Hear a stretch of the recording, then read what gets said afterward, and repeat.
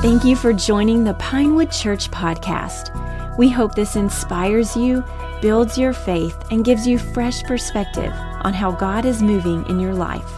For more information, visit us at pinewoodboulder.com. Enjoy the message. We're going to be talking tonight on our number one core value. We've been working through our value series as a church, and we have 7 of them. And tonight, we're talking about our number one core value, and that is Jesus is our message. Jesus is our message. If you want to know what Pinewood is all about, Jesus is our message. Jesus has always been our message. Tonight, Jesus is our message. We sing praising Jesus. And forever, for all time. If that rocket was going up into space, it has Jesus written all along the side. For as long as God will keep us here, hallelujah, it's going to be all about Jesus. You know, a lot of people put emphasis on methods and how you do this and programming, and that's all well and good, but those things change. Seasons change, those things change. Methods come and go, but our message will always be the same. It's going to always be Jesus. And only Jesus. And so tonight, we're going to be looking at an incredible story of someone that had an encounter with Jesus and he left forever changed. Somebody say encounter. How many know that when you have an encounter with Jesus, you leave different than the way that you came? Jesus tends to change people. He goes on the inside. And he radically changes your life. And so we're going to be talking about a person in the Bible that had an encounter with Jesus. See, Benjamin Franklin was a great statesman. This is not the person we're talking about. But Benjamin Franklin, I don't know. Maybe he did. I don't know. But Benjamin Franklin was a great statesman. He was a great inventor, and he was building in his fame. And he would often receive letters from famous people from all over the world. And there's one letter in particular that I'd like to read to you that I think was probably the most significant letter that ever came across his desk. It's by a preacher, a British preacher, named George Whitefield. I'd like to read what he said here. He said, "I find that you grow more and more famous in the learned world," speaking to Benjamin Franklin, "as you have made such progress in investigating the mysteries of electricity. Now I humbly urge you to give diligent heed to the mystery of the new birth. It is a most important and interesting study, and when mastered, will richly repay you for your pains." I can imagine this sent Benjamin Franklin on a quest, and took him a little bit by surprise. I think many of you are similar. You have a lot of amazing things going on in your life. But I think that the most important thing you could be leaning into, especially tonight, which is what we're going to talk about, is this mystery of the new birth. The new birth. I don't believe that any of you here are by accident. There's too many people all across the country and all around the world that have been praying for this moment. So whatever brought you here, maybe you saw one of our 2,500 flyers on Pearl Street because we hit it every day. Maybe you got an invite card. Maybe you saw us online. I don't know what brought you here. But whatever it was, I do not believe it's an accident. I believe that you're here on purpose.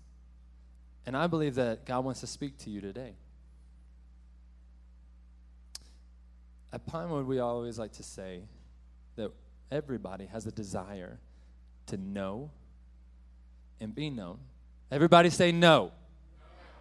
And be known. Everybody has that. And everybody else has a desire to love and be loved. It's our desire at Pinewood Church to know you and to love you right where you are.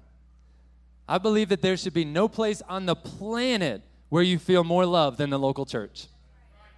I feel that there should be no place on the planet where you feel more accepted than you do in the local church. This is not a clean yourself up and come to church. This is a come just the way that you are. Dressed like you are, with the feels just like you have. If you're depressed, don't clean it up before you come into here. Come in here just the way you are. It's okay. It's okay. If you just had the best day of your life, come in here. We'll celebrate that too. We'll weep with you. We'll celebrate with you. But there is nothing like the local church. And I am really grateful, and we consider honor and privilege that you're here with us today. The story that we're going to be looking at in Scripture is what I believe one of the most pivotal stories in all of the Christian faith. And it's found in John chapter 3. If you have your Bibles, you can turn there, John chapter 3. We're going to be looking at verses 1 through 21. We're looking at the story of Nicodemus. Nicodemus. If you don't have your Bibles, that's okay. We're going to have it on the screen. And then we also have Bibles at our Connect table, and we want you to take them. Just take them. It's okay. And if we don't have enough for you to take, let us know. We'll get you more. We will get you whatever kind of Bible that you want. We love the Bible. We believe that the Bible is God's breath, that God's spoken word. We believe it's 100% in authority, that it's true from the beginning to the end, and that every page has the power to change and transform your life. Man, we love the Word of God. We believe that it is without error, that it's perfect, and it's inerrant. We believe that the Word of God meets you where you are. It says the Holy Spirit will reveal to you and illuminate to you the text. The Word is a powerful thing, and we want you to have it. And guess what? You can have the Word on your phone. Hallelujah. Download. You're like, paper? What is that? No, you can download the YouVersion app. You can download the YouVersion app, and you get it all. You get all kinds of translations of the Bible. You get devotionals. It's fantastic. So let's go ahead and turn in our Bibles. John chapter 3. We're going to look at verses 1 through 21. Let's read that together. There was a man from the Pharisees named Nicodemus, a ruler of the Jews. This man came to him at night and said, Rabbi, we know that you are a teacher who has come from God, for no one could perform these signs you do unless God were with him. Jesus replied, truly I tell you, unless someone is born again, he cannot see the kingdom of God. How can anyone be born when he is old? Nicodemus asked. Can he enter his mother's womb a second time? Jesus answered, truly I tell you, unless someone is born of water and of the Spirit, he cannot enter the kingdom of God. Whatever is born of the flesh is flesh, and whatever is born of the Spirit is spirit. Do not be amazed that I told you that you must be born again. The wind blows where it pleases, and you hear its sounds, but you do not know where it comes from or where it is going. So it is with everyone born of the Spirit. How can these things be? Asked Nicodemus. Are you a teacher of Israel and don't know these things? I love Jesus' responses there. How do you not know these things? And he says, truly I tell you, we speak what we know and we testify to what we have seen, but you do not accept our testimony.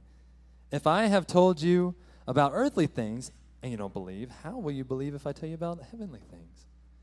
No one has ascended into heaven except the one who descended from heaven, the Son of Man. Love this part right here. He says, just as Moses lifted up the snake in the wilderness, so the Son of Man must be lifted up, so that everyone who believes in him may have eternal life. For God so loved the world in this way that he gave his one and only Son, so that everyone who believes in him will not perish but have eternal life. For God did not send his Son into the world to condemn the world, but to save the world through him. Anyone who believes in him is not condemned, but anyone who does not believe is already condemned, because he has not believed in the name of the one and only Son of God. This is the judgment. The light has come into the world, and the people love darkness rather than the light, because their deeds were evil. For everyone who does evil hates the light and avoids it, so that his deeds may not be exposed. But anyone who lives by the truth comes to the light, so that his works may be shown to be accomplished by God. Let's pray. God, we thank you for this story. We thank you for your word and how it can speak directly to where we are, Father. We ask that you are the teacher today, that you speak through me, Father. We know that where your Spirit is, life change happens. And we know your Spirit is here. We can feel your presence, Father. We know that where your people praise, your presence shows up. And Father, we've lifted your name high, Father. And even as we approach the scripture and this word, Father, we lift your name high again and say that you are the way, that you are the truth, and you are the light. No man comes to the Father except by you, Father. So, God, we thank you for this story and the encounter that you have with this individual, Nicodemus. And, God, we ask that we would not just hear this story, but, Father, that we would do what it says, that we would apply what the Scripture is teaching us today. And it's in Jesus' name we pray. Amen. Nicodemus, his name means victor over the people. He was a Pharisee. He was a ruler of the Jews. He was a member of the Sanhedrin, a master teacher. Everything you can think of about this man Nicodemus was a guy who had high status. He had a lot of resources. He had a lot of wealth. And here you have this guy, and you even kind of see Jesus kind of call him out a little bit. He's like, aren't you a teacher, and yet you don't understand this?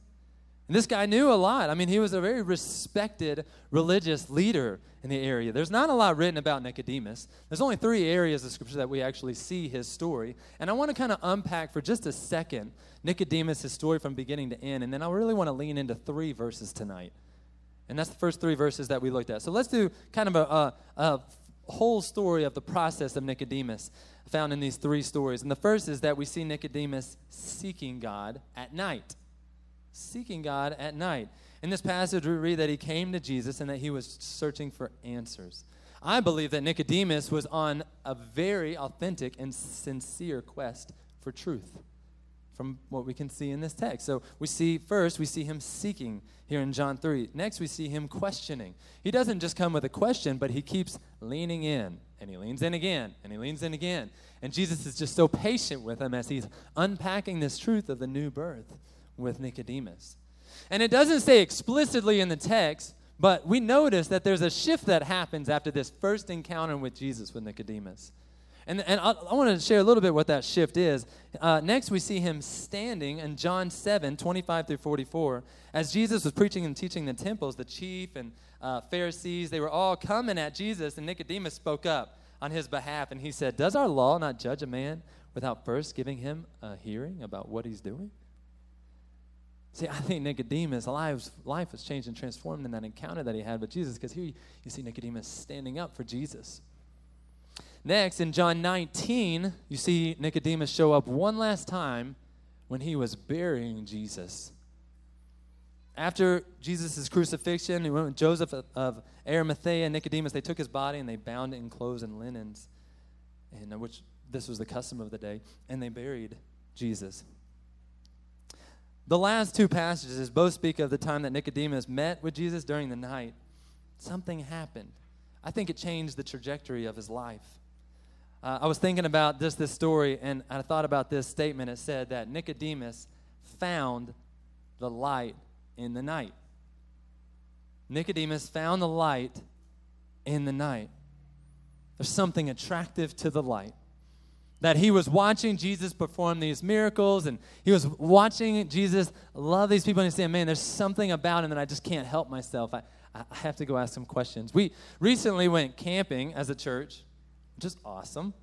And we had a really good time. And there's something about the light. Whenever we first went camping and it was light outside, everybody was spread out all over the place. We had some people down by the lake, some people over in a hammock. But when it got night, where did everybody go? Campfire. But since it was Boulder and it had rained a long time, we had to do a light, which was fine. It was cool. It wasn't ideal, but it was awesome. But we burned this one little light, and it was amazing how everybody just came around the light. I want to ask you today, many of you are, I believe that many of you are in the night searching for the light, searching for answers like Nicodemus. And you see the light over there, and you're kind of leaning into it, and you're thinking, I want to learn more. I want to lean in. I want to discover who this Jesus is. These miracles he's performing, surely this has to be from God. And then you hear about things like the death, burial, and resurrection. You're like, is this for real? Did this happen? Surely. If so, this has to be God. Many of you are searching for the light. I want to encourage you tonight, lean into the light. It says at the very, very end, we said that if you're searching for truth, you will find the light. And that's my prayer for you tonight, is that you lean. I just want to take the next few minutes, and I want to unpack those first 3 verses. This is what it says in verse 2. It says, this man came to Jesus by night. Now, based on the text and based on the context, I do not think that this was by chance. I don't think Nicodemus was just on a late night stroll. Oh, Jesus, hey. So I had this question, by the way, and me and the guys were just talking about. No, I don't think that's the case at all. I think Nicodemus made a very intentional decision that he was going to approach Jesus and lean into truth. And I think that's important to mention. He wanted to be alone with Jesus. He wanted some interrupted time with him. I think that's so important. I think there was several other factors involved in this, but I think as he came and wanted to be alone with Jesus, I think that one of the reasons that he did that was because he was a ruler of the Jews. I think he was a Pharisee. And you can imagine if he's coming to Jesus with really genuine and authentic questions, he may have been thinking, I don't want others to hear what I'm saying. I'm not supposed to be this vulnerable in front of Jesus. I'm not supposed to break down these walls in front of Jesus. I can't let other people see my vulnerability. But I want you to know tonight, it's okay to be real. It's okay to be vulnerable. If you have questions tonight, I just want to encourage you, it's okay to have questions. Verse 2 says, Rabbi, we know that emphasis on the we know that you are a teacher come from God, for no one can do these signs that you do unless God is with them. I love how he says we, almost as if he's the representative for the Pharisees. It's like we have been talking, and we see that you're a teacher. But I love how Jesus doesn't respond to the we.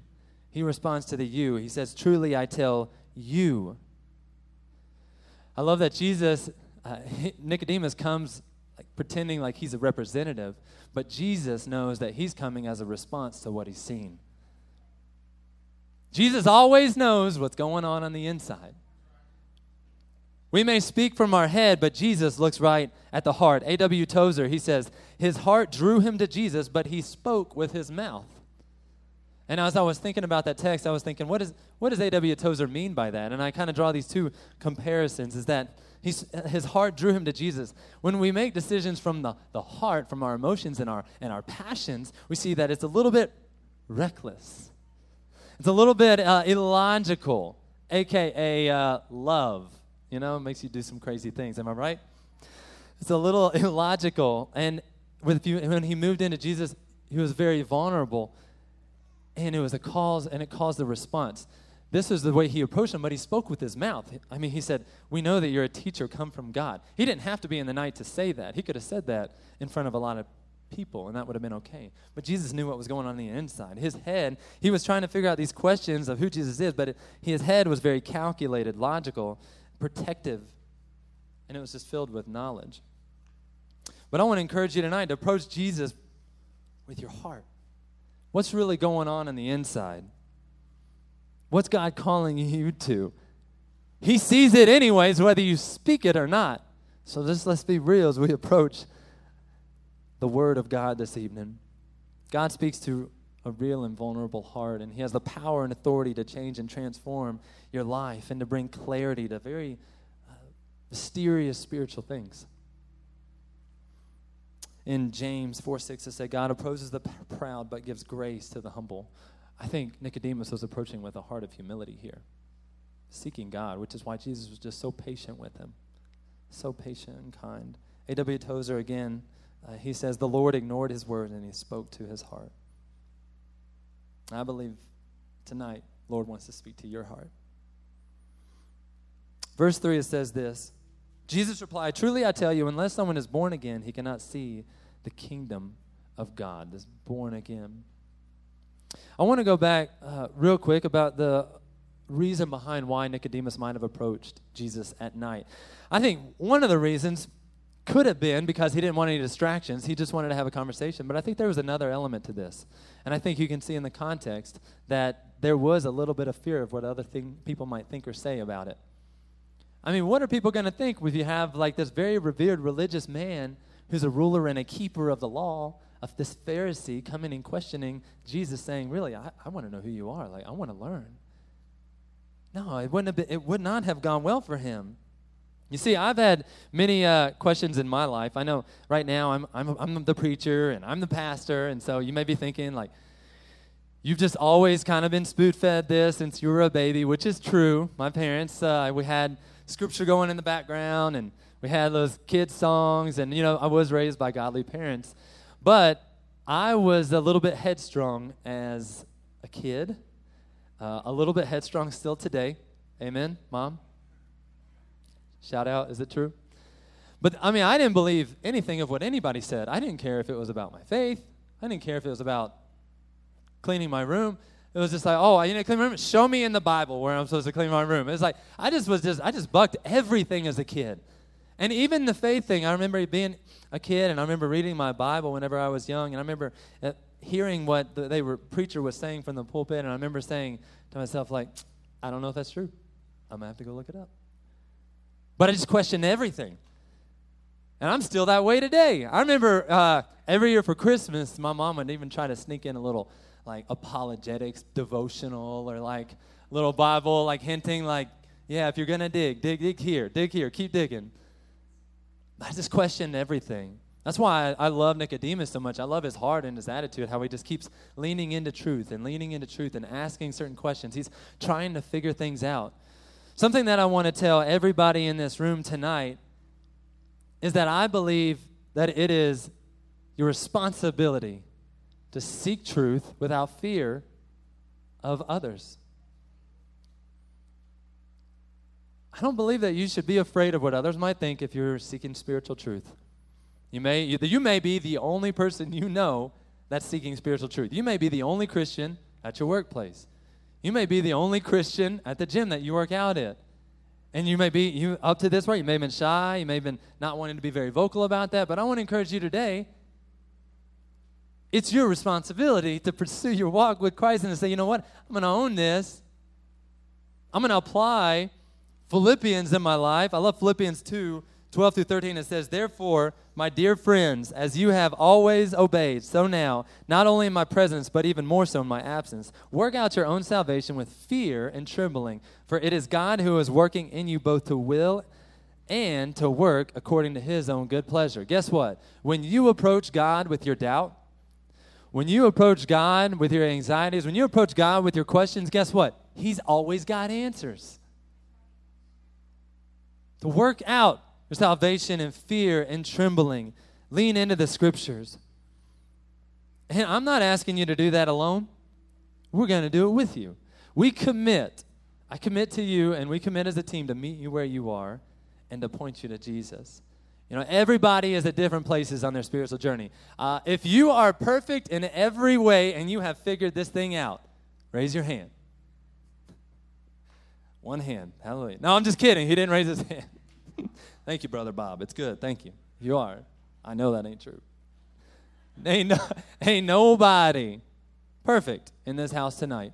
Nobody. Ain't nobody here who ain't never lied. Ain't nobody here who ain't never sinned. Had a moment where it was all about you. Come on. There's nobody perfect in this place. There's nobody that has it all figured out. Not one. So we're not here to tell you, that we're perfect. Meet us on this mountaintop where we are looking down at you poor person trying to figure this out. No. We want to do what Jesus did and answer questions. Lean into your story.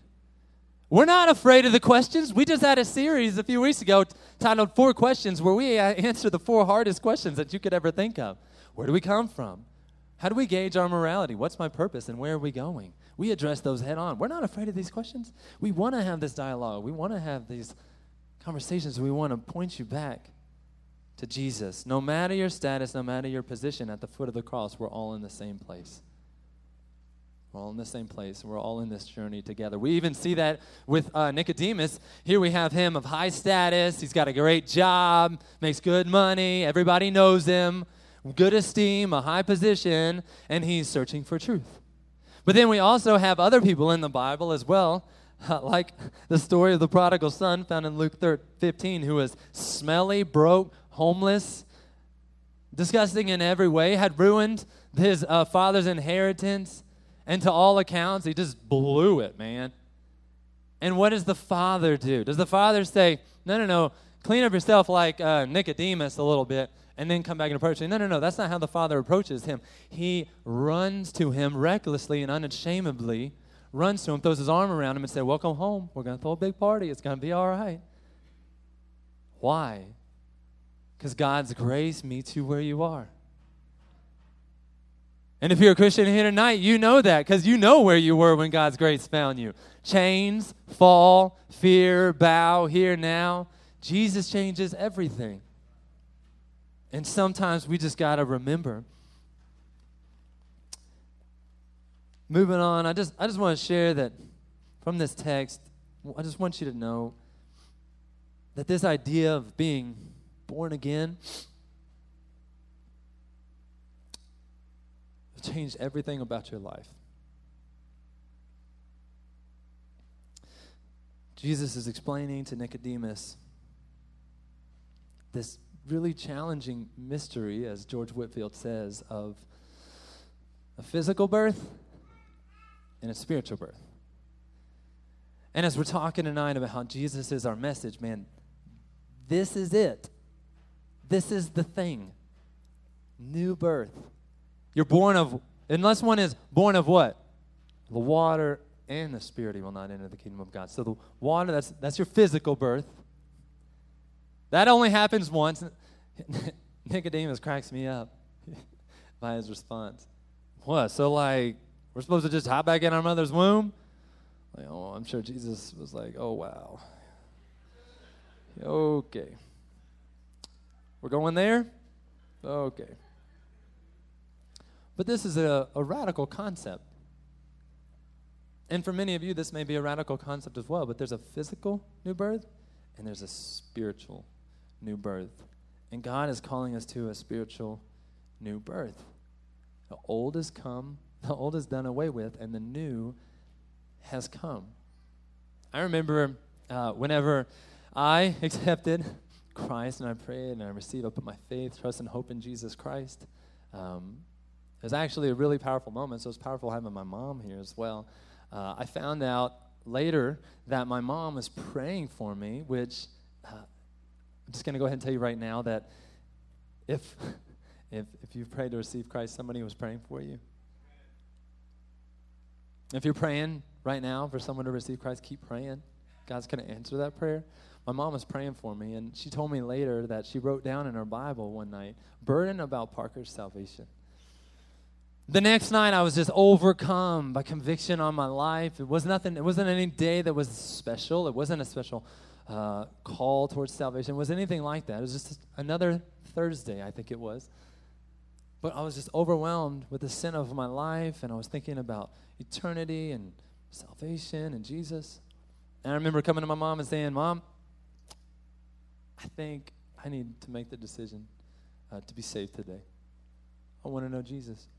So she walked me through the Bible scriptures together, and we prayed. And it was a day that changed my life. And in that moment, I had a new birth.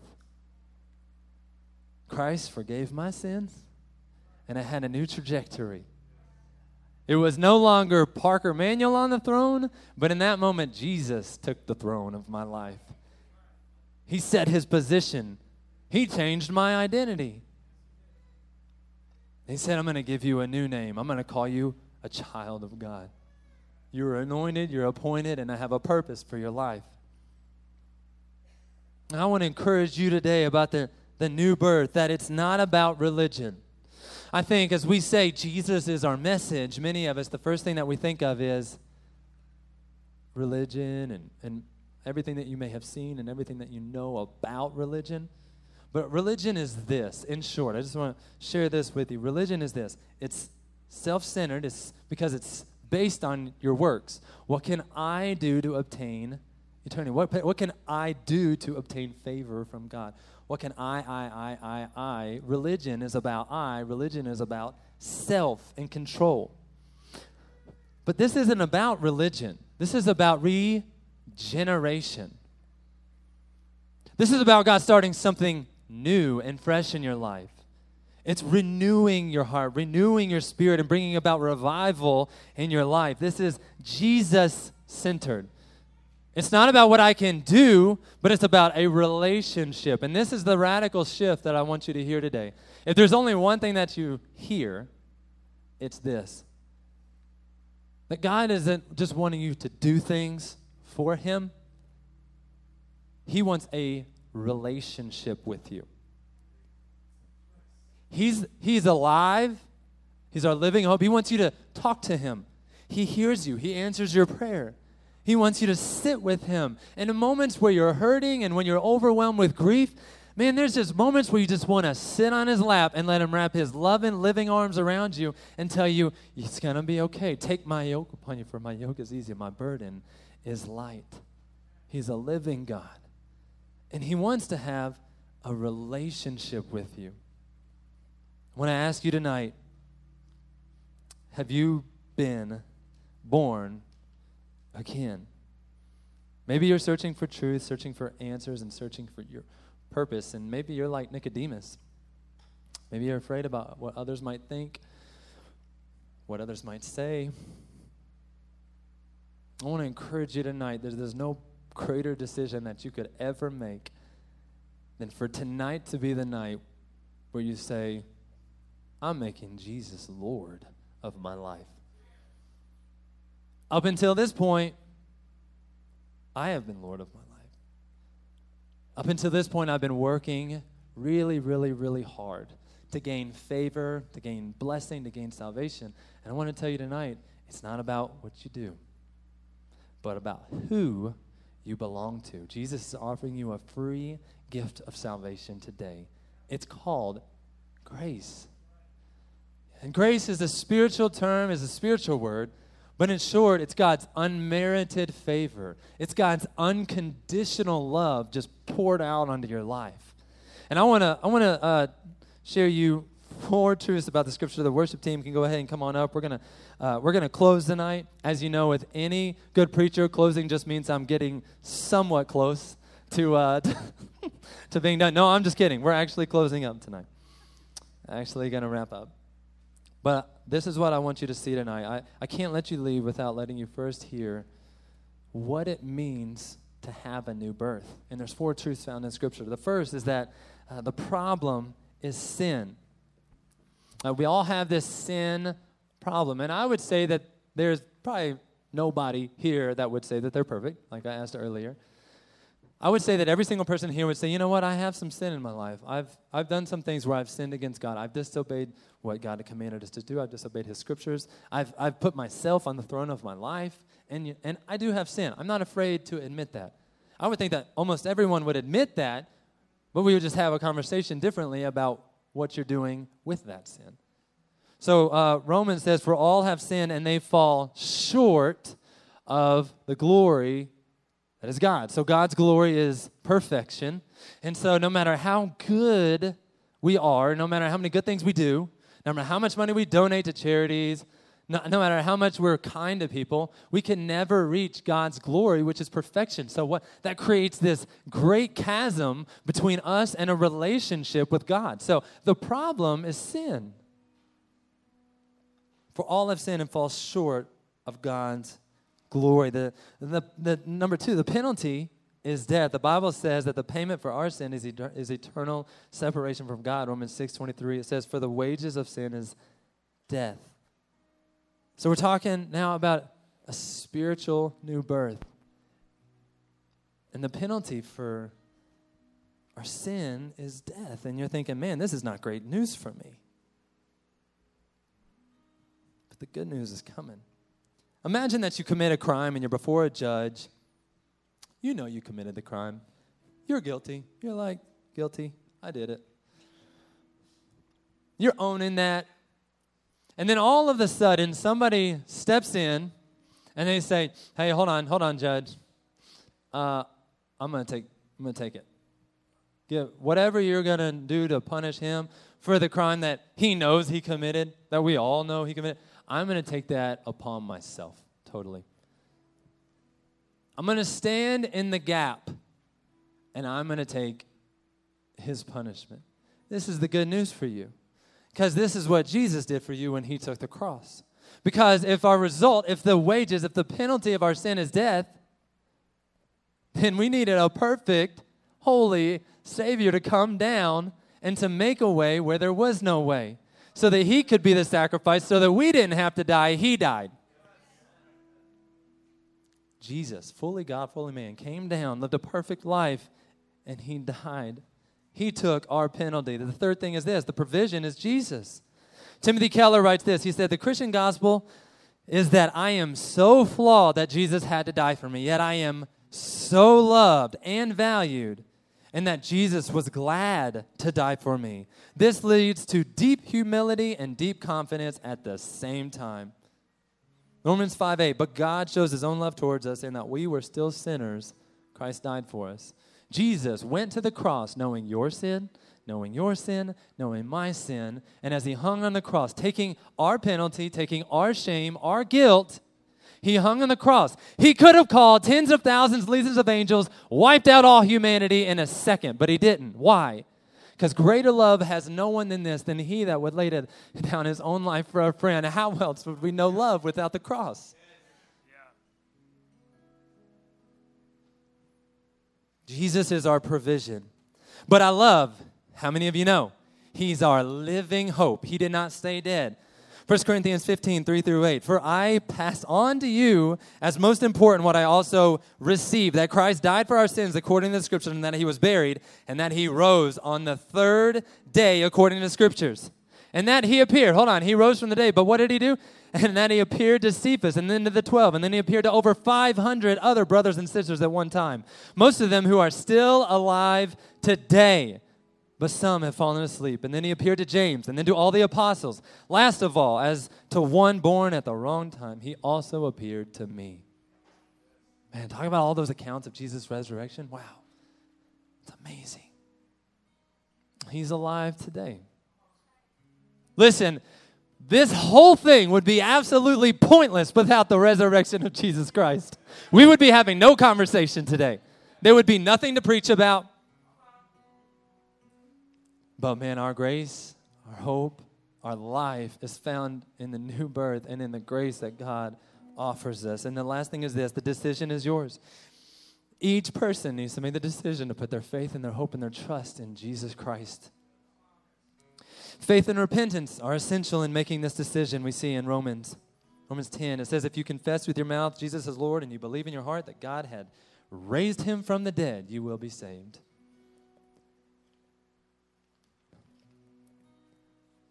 For John, I love verse John 1:9. It says, if we confess our sins, he is faithful and just to forgive us of our sins and to cleanse us from all unrighteousness. And this is a beautiful gift. And you can receive it today by faith. What is faith? It's believing in something that you cannot see. It's putting all of your faith, all of your trust, all of who you are in the person and the work of Jesus Christ. And you can do that tonight. Ephesians 2:8-9, for by grace, for God's unmerited favor, for God's unconditional love on your life, you can be saved through faith alone, not of works, so that no man can so that no man can boast. For by grace, you are saved through faith. And so tonight, I want every head bowed, I want every eye closed. Tonight, I have one question. There is no manipulation. There's no conversation. This is between you and God. This is your journey tonight. You have heard Nicodemus' story. You have heard how he came to God questioning the mysteries of the new birth. You've heard the good news of the gospel of Jesus Christ, how he came down from heaven, fully man and fully God. He lived a perfect and sinless life, and how he died on the cross for your sins and for my sins. And how he's offering you this free gift of salvation today. You've heard the good news of the gospel today.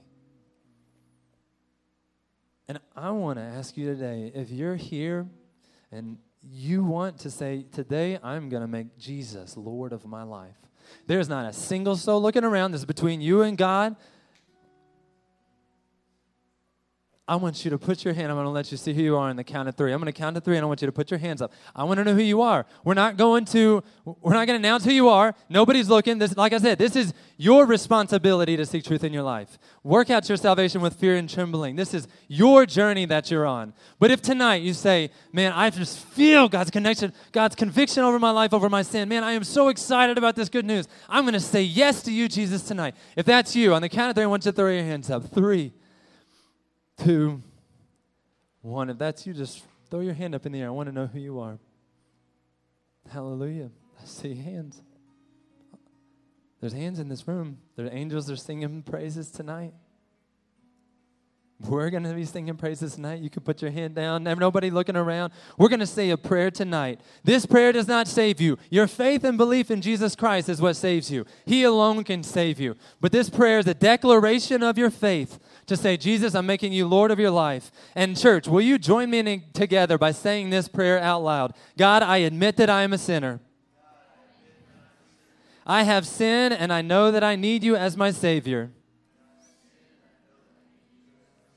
Save me of my sins and give me a new heart. I believe that you are who you say you are. You are the Lord Jesus Christ. By your grace, I am saved. And by your power, I am set free. And it's in Jesus' name we pray. Amen. Amen. Can we praise Jesus in the house tonight? Would you stand up with me tonight and let's sing and praise Jesus tonight? Man, it is so good to remember, is it not? Man, this is a message of the gospel, but this is a message for everybody in the house tonight because it's so good to remember why we're here. Seek ye first the kingdom of God, and all these things will be what? Added to you. We're going to seek the kingdom of God tonight. We're going to worship our Lord and Savior. We're going to sing with our voices. We're going to lift our hearts. We're going to lift our hands. Let's praise Him tonight for all that He has done and for His glorious grace. Our community at Pinewood Church aims to meet people where they are and point them to Jesus in Boulder and around the world. Thank you for your support. If you would like to further connect with us, you can find out more at pinewoodboulder.com or on any social media platform with the handle @PinewoodBoulder.